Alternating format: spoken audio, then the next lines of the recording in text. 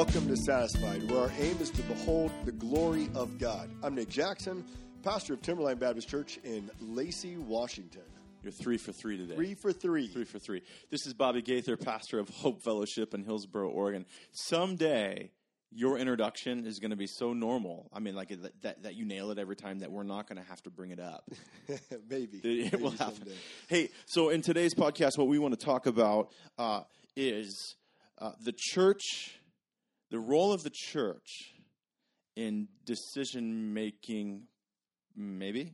Yeah, you're looking at that me. sounds good. That's where I thought we were going. No, I'm role tracking. The role of the church in life issues. In major life issues. And does the role of the church have it? Do you have? Does it have a place? Does it have a place in your personal, decision Should making? it? Should it? So we're gonna. I don't want other people telling me what to do.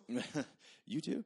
I do what I want. That's right. Well, hey, so here's just to outline today's topic. All right, just to outline how we're going to process through this. First, we're going to talk about identity. Identity's first. So I'm just going to repeat things you said. Okay, thanks. If you do that, it makes me sound really good, really smart. Well, good. I'm like validating all that you're saying. What is our identity as Christians, as believers? What is our primary identity? And then how does that identity affect and guide our decisions, especially in, we're going to look at 3 main life areas. Dun, dun, dun. Ready? Number one. Who do I marry? Who do I marry? What's that, like the most important, or one of the most important relationships in pretty life? Important. 2, what do I do? What do I do? What do I do? Like work, stuff like that. Like and hobbies. I think hobbies could be a part of it, but I think for the especially as men, our identity a lot of times is strongly connected to work. Okay. And then lastly, the third one is where do I live? Okay. And I'm pulling this, by the way, from the book When the Church Was a Family, and the author there identifies these as the 3 of the main areas in life that form part of our identity. Okay. That relate to our identity. So we're going to start off with Body of Christ. So body of Christ. Who are we, Bobby? What is our identity? You're supposed to be the first one to answer that. 1 Peter. I would say 1 Peter. I think it's 2:9. 9-ish? Niner? I'm pretty sure it's 9. But we are. Yep, I'd go with 2:9. Okay. I don't have it open. You are a chosen race, Thank you. A royal priesthood, a holy nation, a people for his own possession, that you may proclaim the excellencies of him who called you out of darkness into his marvelous light. Once you were not a people, but now you are God's people. Once you had not received mercy, but now you have received mercy. Thanks for giving me some time to get to that, by the way. I appreciate it. I got you. But you had another passage as well. 1 Corinthians 12. Go for it. In 1 Corinthians 12, it just talks about how we are saved to be the body of Christ. It says, like in 1 Corinthians 12:14, for the body does not consist of one member, but of many. The foot should say, because I am not a hand, I do not belong to the body. That would not make it any less part of the body. Verse 18 says, but as it is, God arranged members in the body, each one of them as he chose. If all were a single member, where would the body be? As it is, there are many parts, yet one body. And his whole point is that as we come together into the church, we all form the body of Christ, meaning we're all needed, we're all necessary, we're all gifted differently. So part of our identity, as you were pointing out in 1 Peter, is that we are God's people. And here Paul is saying, especially in the local church, we form the very body of Christ, and that we're all gifted for the purpose of edifying the church. Well, I want to make one more point, too. I mean, Jesus, as he's teaching, you can find this in Mark and in Matthew. Mark 3, Matthew 12, even in Luke 8. He's teaching, and what's happening is his brothers and sisters are coming, his mom is coming to kind of, in their mind, stop the crazy, because Jesus is saying things that is... Eat my flesh, drink my blood. Yeah, stuff like that, and they just don't get it yet. They don't get it yet. Right. And someone comes to him and says, "Hey, Jesus, your mother and your brothers and sisters are outside. They're calling for you. They're ready to take you home. They're ready to take you home, get you off the stand, right?" And he says, "Who are my brothers and sisters? Who is my mother Who is my Father? And he points to his disciples, and he basically says, this is my family. He's pointing at those who are doing God's will. He says, those who do God's will, this is my family. Over and above those who are my flesh and blood. So you see this loyalty in Jesus to those who are a part of what will eventually become his church, right? The disciples, those who are doing the will of God, a loyalty to them over and above his bloodline. What? His family. Now, is that acceptable today? I would say for most modern Americans, no. What about modern American Christians? I think I'm including them in that. I don't think we understand that the first family we belong to, our primary family, is the church. Yeah. Like that is my identity. Those are the people that I'm at home with. Yeah. That goes into, I think as you're talking about it, like Galatians chapter 4, where by our faith in Christ, we become sons of God. And it says, so you're no longer a slave, but a son, and if a son, then an heir through God. Like we become brothers and sisters of Christ, children of God. That is now who we are. That is our identity. Yeah. Our identity's been changed. And I mean, you see it in John even. I mean, Jesus talks about, and we said it kind of in the last podcast or maybe 2 podcasts ago at this point, that we were sons of the devil. Yeah. And we have been made sons of light, sons of God. If the Son has set you free, you are free indeed. So there is this new family formation that happens as we are born again. Yeah. And so that whole idea of being born again is very family orientated. We are born into his family. Right. As part of the church. The church is our family. And our primary, the family of our primary importance, where life should exist and revolve around who and what your local church is doing. Who your local church is and what they are doing. Right. Like our life activities, because we have been changed from the root, given new birth, the church becomes our primary relationships in which we do life. Right. We see that in Acts 2 as well, by the way. That's what Acts 2:42 is all about. So I set that up because in today's modern culture, we don't like to belong to groups. And if we do, it's a membership that we can participate and revoke, or we can step in and step out whenever we want.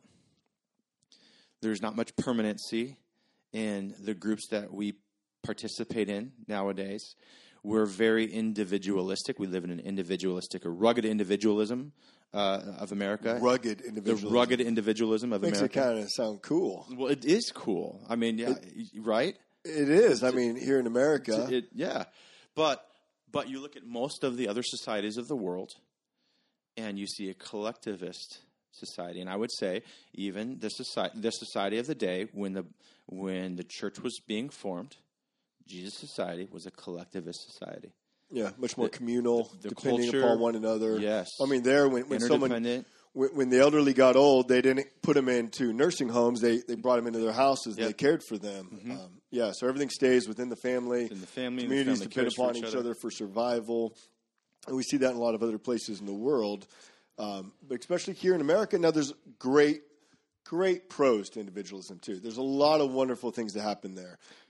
So we don't want to bash on that, but there are shortcomings, and I think that's what you want to direct us towards today. Well, let me say this, and then take off from there. The individualism puts the individual ahead of the group. A collectivism mentality puts the needs and the mission of the group ahead of the individual. Right. And so there's a difference there. Yes. And that orientation is a big part of what's going to help us weed out, or should I say just kind of fetter out some of these conversations we're going to have today about the most important things in life, which are? Well, life or who you marry, where you work, what you do, and where you live. Yeah. And I guess I'd say this too as we begin the conversation. I think this is an area that is kind of not taught on a lot in the church. So I think what we're trying to press on is not something that I don't think Christians willingly, I think I'd say it like this, are not willingly pushing against. I think a lot of it's ignorance, that they haven't been taught. It hasn't been demonstrated. Like, we are not, maybe through preaching and through other teaching, we have not seen how the wisdom of the church is really to impact all these other lives. Like we like all these aspects in our life. A lot of times I think we know that we come to church on Sundays and it impacts certain things, but how does it impact all of my decisions? And so what we're going to be talking about is trying to highlight and inform that, hey, where you work, who you marry, what you do, and where you live, I think I said 4, but it's really 3, is to be also informed by the church. Like, we're to bring in the wisdom of the body into these decisions and not to act autonomously in them, because we are prone to blindness. We're prone to sin. And in order for me to sometimes be aware of sin, I need others pointing that out in me, because if I'm pursuing marriage and I'm head over heels over this girl, I may not see things that I should be seeing because of just blindness, because of lust, because of, who knows, whatever. Well, let's start right there. Let's go. Let's start. So, marriage. Marriage is what brings us together today. Dude, that was a great movie. Thank you. Yes, it was. I thought you were complimenting my... That was a great impression. Yeah, thank you. Appreciate that. Princess Bride. Yes, appreciate it. I mean, this is one of the most important issues. I mean, I dated my wife 4 years. 4 years? We dated 4 long, stinking years. Wonderful years. But because this is such a big deal. Yeah. Because if we understand what marriage is and how it's supposed to represent the gospel, who we partner with in life is huge. Yeah. Well, I mean, let's just jump into that. Ephesians 5. You are called to shepherd your wife and to love her as Christ loves the church, meaning laying down your life, sacrificing yourself for her good. Mm-hmm. And she is to desire to submit to you as the church does Christ. I mean, these are not roles that we should jump into half-heartedly. And in fact, your relationship with your wife is to point to the relationship between Christ and the church, is to be a picture of that. And yet what happens so much? We're sinners. So often, 2 people, they get to know each other, they fall in love, and they get married, and they a lot of times don't even ask what other people's opinion are. Or I know of many cases where someone is pursuing marriage and a group of people from the church or their family come to them and they say, hey, I don't think this is a good idea. And they give reasons why they don't believe this person's right for them. And I don't think I've ever seen that go well. Normally the person who is desiring the marriage, desiring, the relationship, they ignore the group and they go after the marriage. But I'll say this, I don't think that I've ever seen one of those marriages work out well then either. A lot of times they usually end in divorce or a lot of problems. And a lot of it is because that person did not want to listen to what the church or their family had to say. So let's talk about the role of the church in that and how to choose a mate. Because there is the biblical examples we have in the Bible of how to choose a mate. I mean, the ones that I can think of, they're all arranged marriages. We can go back to that. Okay, so that doesn't happen. That's what I'm going to do for my daughter. You listen to that, Hannah? Yeah. I got you. Yep. JJ, Jordan, same thing. and that wouldn't fly today. Right. Right? But what you're talking about is how the church or how others that are part of the body or others that know them can speak into their life and say, okay, you like this person. I'm not going to use the L word because you don't know what love is yet. You said like. No, love. Oh. The pheromones are flying. Right. You are physically attracted to that person. Is that all it takes to have a successful marriage? Is it? Is that what's really required? Because there's a lot of attractive people out there. There's a lot of people you could be attracted to. Does that mean marriage is going to work with them? Right. Like, what are the things that are required for a marriage to resemble the gospel? And in situations like this, I think I had a mentor. In fact, I had 2, maybe 3 mentors during those 4 years with Tiffany. Did they tell you to wait 4 years? I'd like to dig into this. Actually, no. One of them. What told happened me, for 4 years? One of them. So listen. Were you scared? Was she scared? No. Yes, and yes, and there's godly wisdom. There's godly wisdom, and then there's some of the wisdom I was given. So even if it comes from the church, you still have to test it, right? Yeah. And one of the sayings that was given to me is, Bob, poop or get off the pot. Like either you're gonna go and marry this woman or like step away and step back. Buy a ring, man. That was kind of it. It's just okay. So if you're in a small Christian college context, please listen to this. If you graduate and you're 25, you're not an old school marm. It doesn't mean you'll never get married. Life is not the window is not closing in on you. That's a subculture in the Christian college context that really is just not true. There's something in my school. I don't remember the first part of it, but it was ring by spring. Mm-hmm. Or your money back. Yeah. Yeah. And so there was a sense in which I still had godly counsel. And some of that godly counsel was, Bob, don't be alone with her. Be together in groups. Just to be really blunt, stop making out on the couch. It's going to lead you into sin. Great godly wisdom, great godly counsel. But the counsel that I had as far as determining whether or not she was the right one to marry, it was all about her character. Okay, who is she? What is she about? Who does she love? Does she look at the gospel the same way you look at the gospel? How does she understand the gospel? How does she understand marriage? Okay, she's from a broken family. You're from a broken family. How do you think that's going to play out? So I think the 4 years was what we needed, to tell you the truth. And by God's grace, we've both had mentors. We've both had people as part of the church speaking into our lives, helping us do as best we can to have a godly relationship before marriage. Well, and I think that's what we're trying to press in on is when you're pursuing someone for marriage, and this is either when you're younger or older, you need to bring in other people to help. Are you seeing things right? Is this person loving Christ? Are you loving Christ? Are you shepherding them right? Highlighting things that you might not see. And this isn't to say that the church or others are always going to be right.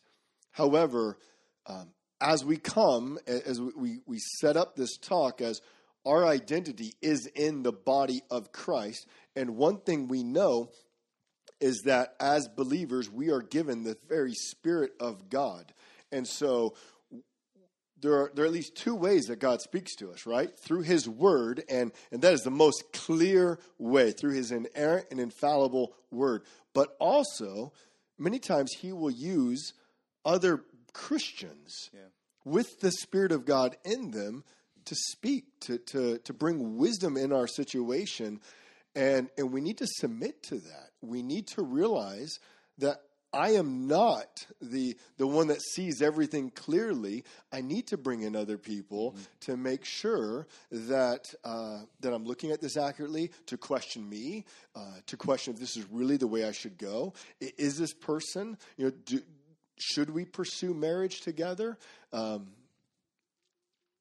Yeah, and I think I'm just thinking of right before the marriage passage in Ephesians 5 is we're called to submit ourselves to one another. Yeah, and so it's but not in big things, right? Well, I think that's in all things. I think it's a general principle. Yeah. Now, again, we test that against the Word of God. We test that against. We pray. We seek multiple counselors. I'm thinking of the Proverbs passage that you were mentioning. Yeah, I got that in Proverbs 11:14, where there's no guidance that people falls, but abundance of counselors, there is safety. We want to bring in people for wisdom, for counsel. Yeah. Well, and for we'll hit that in the next one when we talk about work and vocation. It's also a good thing, but just specifically in the context of marriage, I know I had multiple people telling me during those 4 years, Bob, you ain't going to get any better. Not just her friends. Put a ring on it quick. That's right. If you like it, then you better put a ring on it. So, yes, I did just quote that song. Nick is smiling at me like, oh my gosh, what did we just get ourselves into? I think here's the thing about relationships, and maybe we can move on after this, unless you got something else to say. This is one of those very personal areas that by nature we don't want to open ourselves up to because of because when the heart gets attached to something or someone, the heart is an idol factory, and we can just hold on to that idol with all of our desirous might. Right. And there is nothing stronger than a romantic love on earth.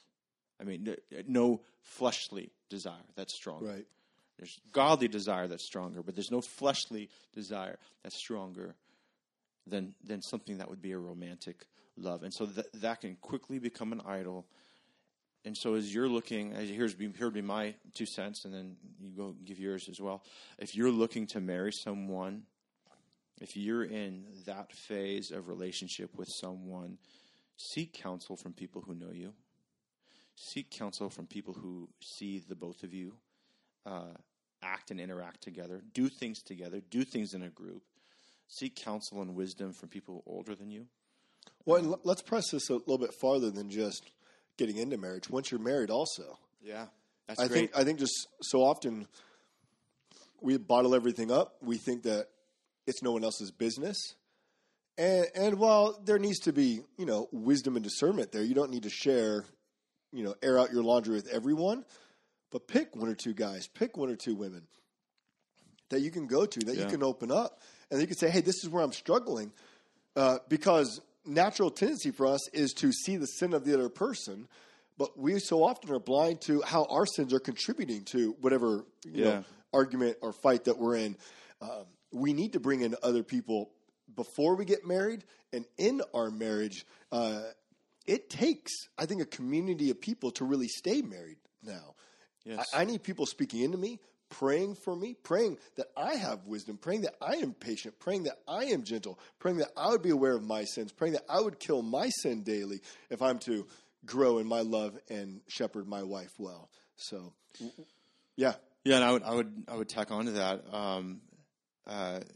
Marriage counseling is best when you're not in crisis. It's good in crisis too.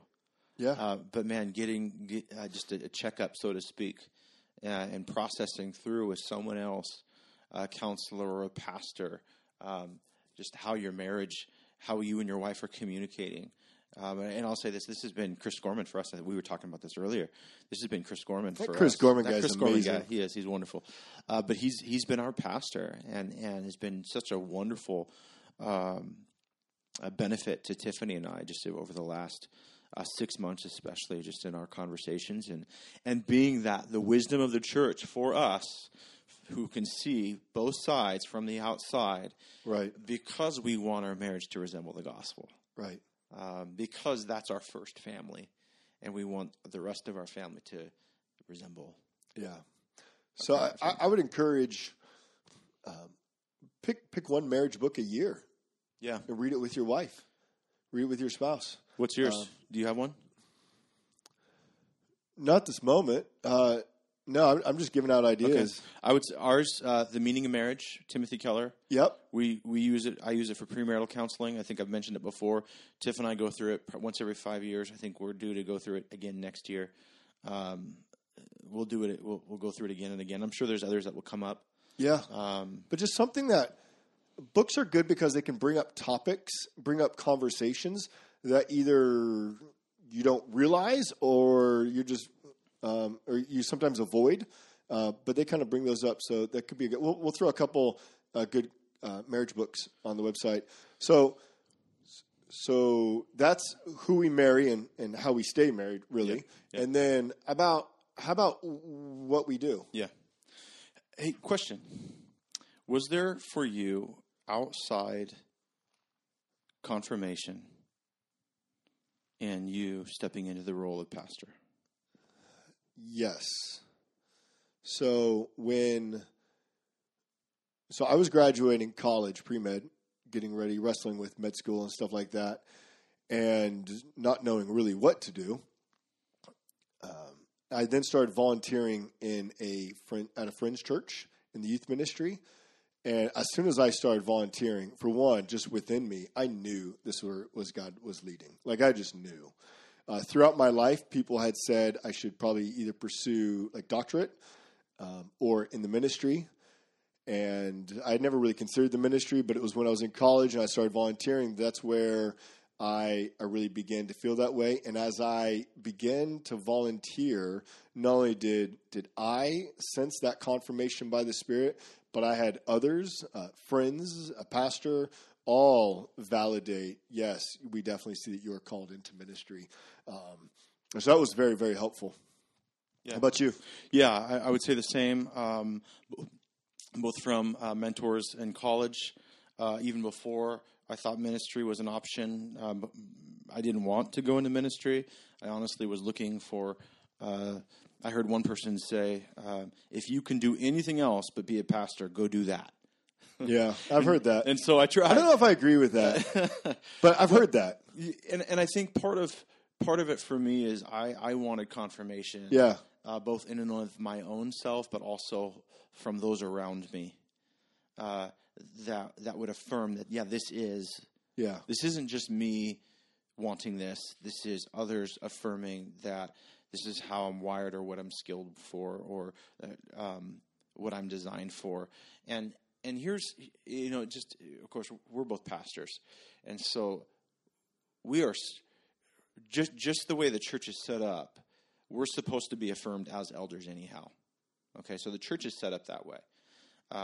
Especially if it's a plurality, right, of elders, if it's that kind of church. But if you're looking at a different vocational ministry, how does the wisdom of the church, people inside the church, pastors inside the church, lay people inside the church, how do they inform or influence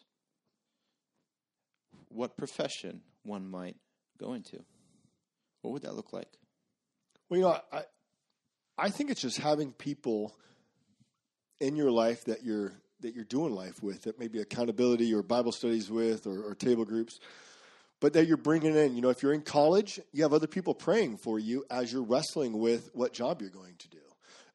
And when you get job offers, you bring it to the church also. Now, that doesn't mean it comes up on a Sunday morning and we all vote for it, but you might have 1, 2, maybe 3 guys.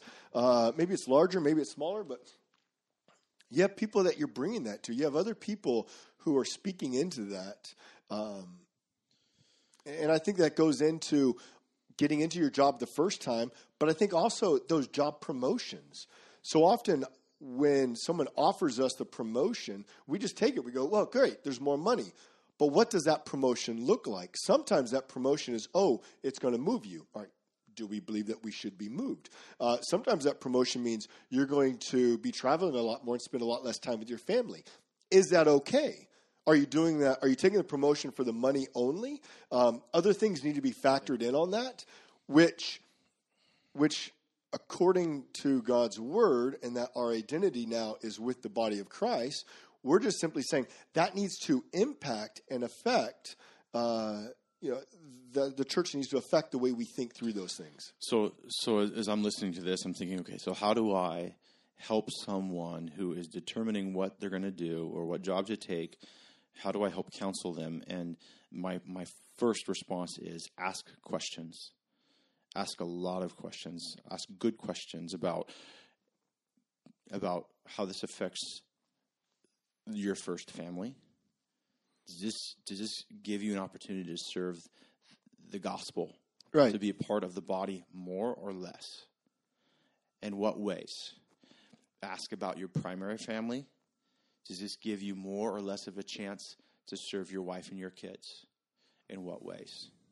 And then, ask about community.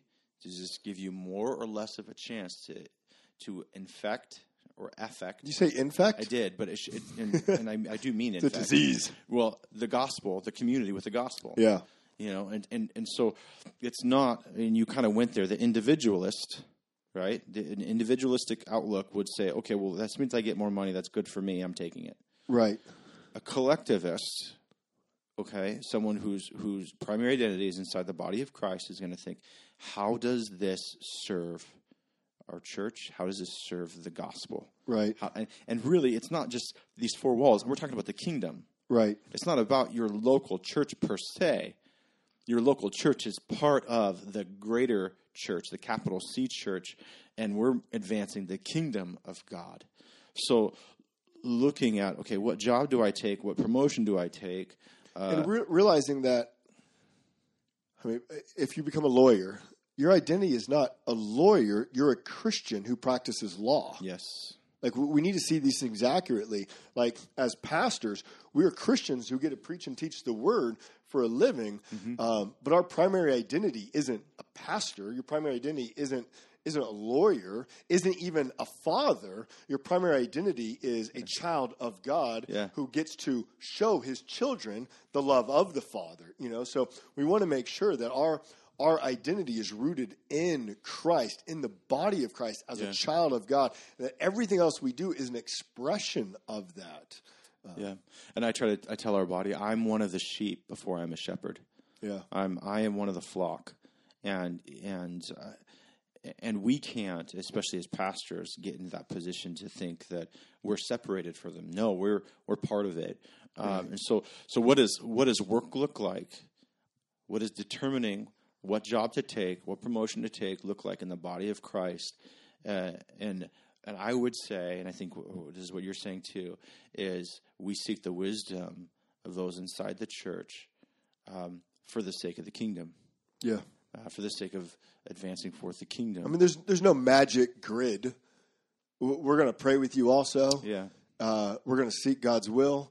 Mm-hmm. And we're going to give wisdom as we see. But don't think that you come to the church and we have you fill out this answer sheet. And then all of a sudden we're like, well, clearly this is the way you go. No.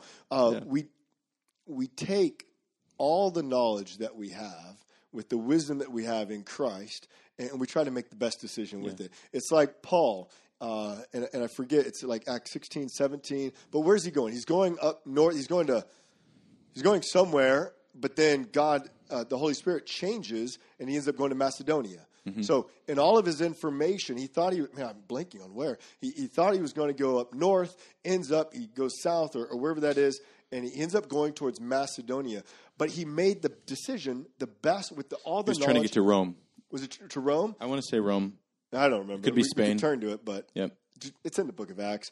But what I love about that is here's a guy, he has all of his information, he does what he thinks is best, and then the Spirit changes. And that's what we want to do. We want to come alongside each other, that we make the best decisions, and then still be open, that the Spirit guides us wherever he calls us to. Well, and not to downplay, the role of tools like surveys that help identify strengths and weaknesses and so forth. I'm going to downplay those. Okay, you can downplay them. Bobby uses those all the time. I don't. But I do think they're valuable. It's valuable to know, hey, these are the strengths. These are the things that I'm good at. This is operating in my wheelhouse. Ooh, okay, so future podcast. All right. Do we operate within our strengths or our weaknesses? This is where Bobby and I are going to go toe-to-toe. Okay. I can feel it. Okay. All right. So let's go to the next one, though, because that's fun. I'm ready to go on that one. Oh, gosh, yes. where do we live? Where do we live? Where do we live? America. So how the do Great we Northwest? How do we look at how do we lean into the wisdom of the church when determining where to live? And I know you have. I think we both have some examples that teeter on the opposites. They really teeter. Okay. Well, what are factors that if we're going to choose a house? Yes. Let's say got a new job. Yep. We're moving to a new place. What are the factors? What's a good where's the best school? Where close to shopping? Safety neighborhood. Ooh, safe neighborhood. Love those. I don't know. Maybe where's Costco? I love Costco. Costco is my. I tell the people there they are my most expensive friends. Yes. I don't think I could leave Costco. But I would say an area that often just does not make the radar is church. Yeah. And what happens is everything else, I mean, we're thinking about where's the best school at, where's the shopping, safe neighborhood, blah, blah, blah. And then it's like we move there and we're like, oh, now we got to find a church. But if our primary identity is the body of Christ, then shouldn't that also determine the neighborhoods that we live in, where we're going to go? I think it should. And that's, we're obviously saying the answer is yes. Yes. We're saying, if you're listening to this, go to church. Well, if you're listening to this, which you are, because otherwise you wouldn't be listening.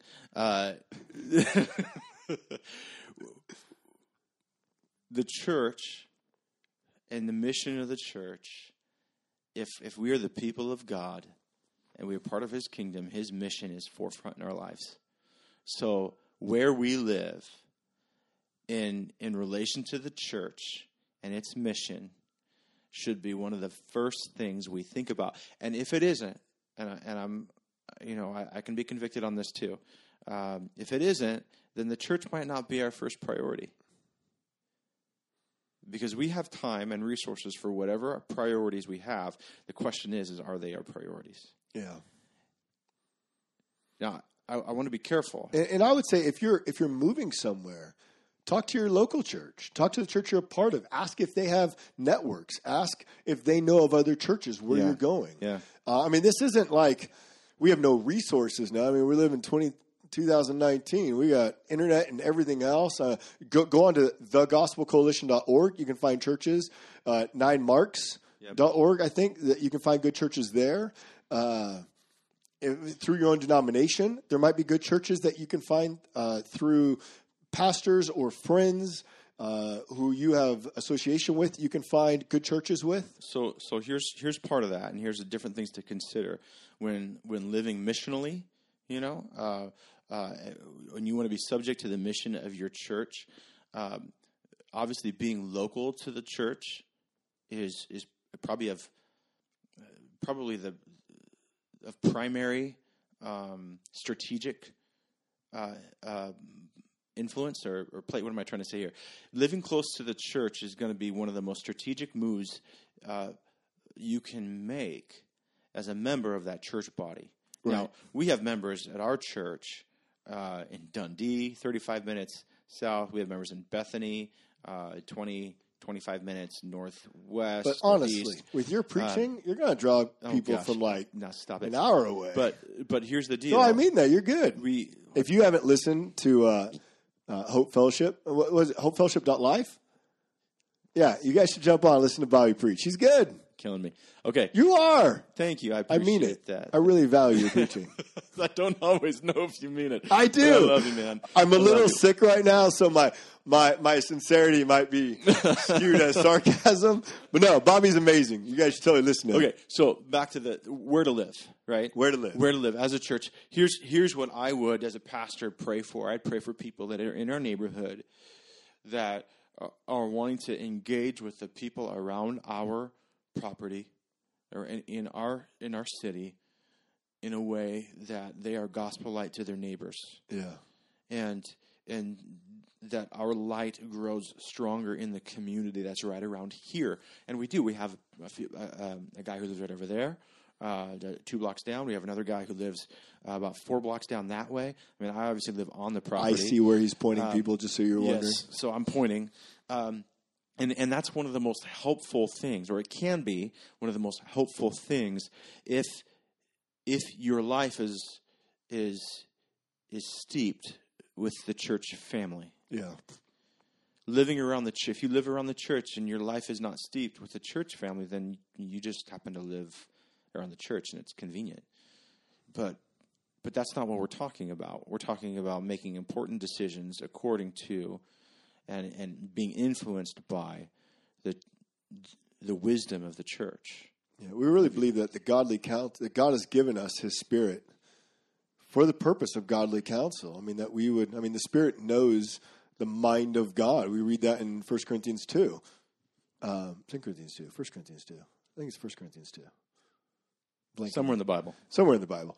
And we want to make sure that when we're going through life, wrestling with issues, whether it's marriage, whether it's our job, whether it's money and finances, whether it's where we live, how we parent, we want to bring in others to these things. We want to bring in counsel, not just so that we would know better what to do, but also so that if there is sin in our life, if there's things that we're missing, that others would be able to point that out. We want to teach our children. We want to shepherd others to show them our dependency upon the church. We can do life. We can teach our kids that we go to church, but the church doesn't have much of an impact on us. We want to do the opposite of that, show how, the church affects all of our life. So I know that this issue specifically is impactful to you, especially as someone who is in a military-based town, right? And maybe share a little bit about, how you've thought through this and where to live in regards to the church. Like what's right in front of you? So with the military, it's interesting because roughly every 3 years they're going to be moving. And they don't really get a choice in it. So they're just going to be told, pick up, go here. And Mitch. Right? Mitch is in Alaska right now. Shout out to Mitch. Shout out, Mitch. And in fact, I don't know where they've landed. I know that they've been looking for a good church, and they've tried a few. I haven't talked to them lately on where they're at there. So with the military, you're not getting so much thought in that. It's not like you really get to decide if this is where I'm moving or not. But I think then the responsibility becomes, how will I find that church? And someone like Mitch, we talked about churches. We actually got on websites. We looked. We pulled up a few. I think I directed him to some, and they ended up not working out real well. Sorry, Mitch. But it was neat in that process. We prayed about it. We talked about churches. We talked about the importance of churches. And I think that was a valuable way that we went through that. And so for the military, as they're looking at, because oftentimes they'll move off base, I think they need to, as soon as they can, be looking at those churches as well, and not just worry about where the house is, but where's a good church, and let's make sure that we're positioned around that. Because for us, what we do is as military come in, we want to strengthen them. We want to love them as much as we can and see them grow in the Bible, because we see them. They're going out as disciples, as missionaries to other parts of America often, where they're going to be able to strengthen other churches. So, yeah, and here's part. It's interesting. I don't think this is common. This is a little bit of a turn. I have seen it where some churches, specifically pastors, would take such a prominent role in determining where a person would move that it becomes a little overbearing, and that's not what we're advocating for. Right. We're not advocating for your church pastor. Is not your dictator. And they're not the ones that should be looking through and giving you advice on which realtor, and specifically, well, this is close to this. And I mean, we have to be careful in that too. I mean, because there's a lot, yes, we want people to be near us, and that is a big help to the body, and that's a big help to the church. But influence and is different than dictatorial leading. And on kind of the flip side of that, while Bobby is saying the church needs to be careful that they're not too strong in their influence, or as the individual, we don't let the church just sway our decision any which way. But we do need to let it give weight. And I would say when you have 2, 3, 4 other people, and they're maybe giving you counsel in one direction when you were thinking of going another, I would not just brush them off. Yeah. When there are godly people who love you, who understand the situation, have been praying for you, and they're advising against a path that you might be on, whether it's anything that we've talked about, I would not brush it aside. Now, are they inerrant? No, that's Scripture. But God uses His people. There's wisdom there, and I would say, yes, let the church sway. Yes, let the church sway you. That's not what I'm saying. What I'm saying is it's not a there. You still have personal freedom there to choose where to go. But if your first inclination is to not accept the wisdom or advice of those that are part of the church, ask yourself why. Right. Understand why that is before you reject it.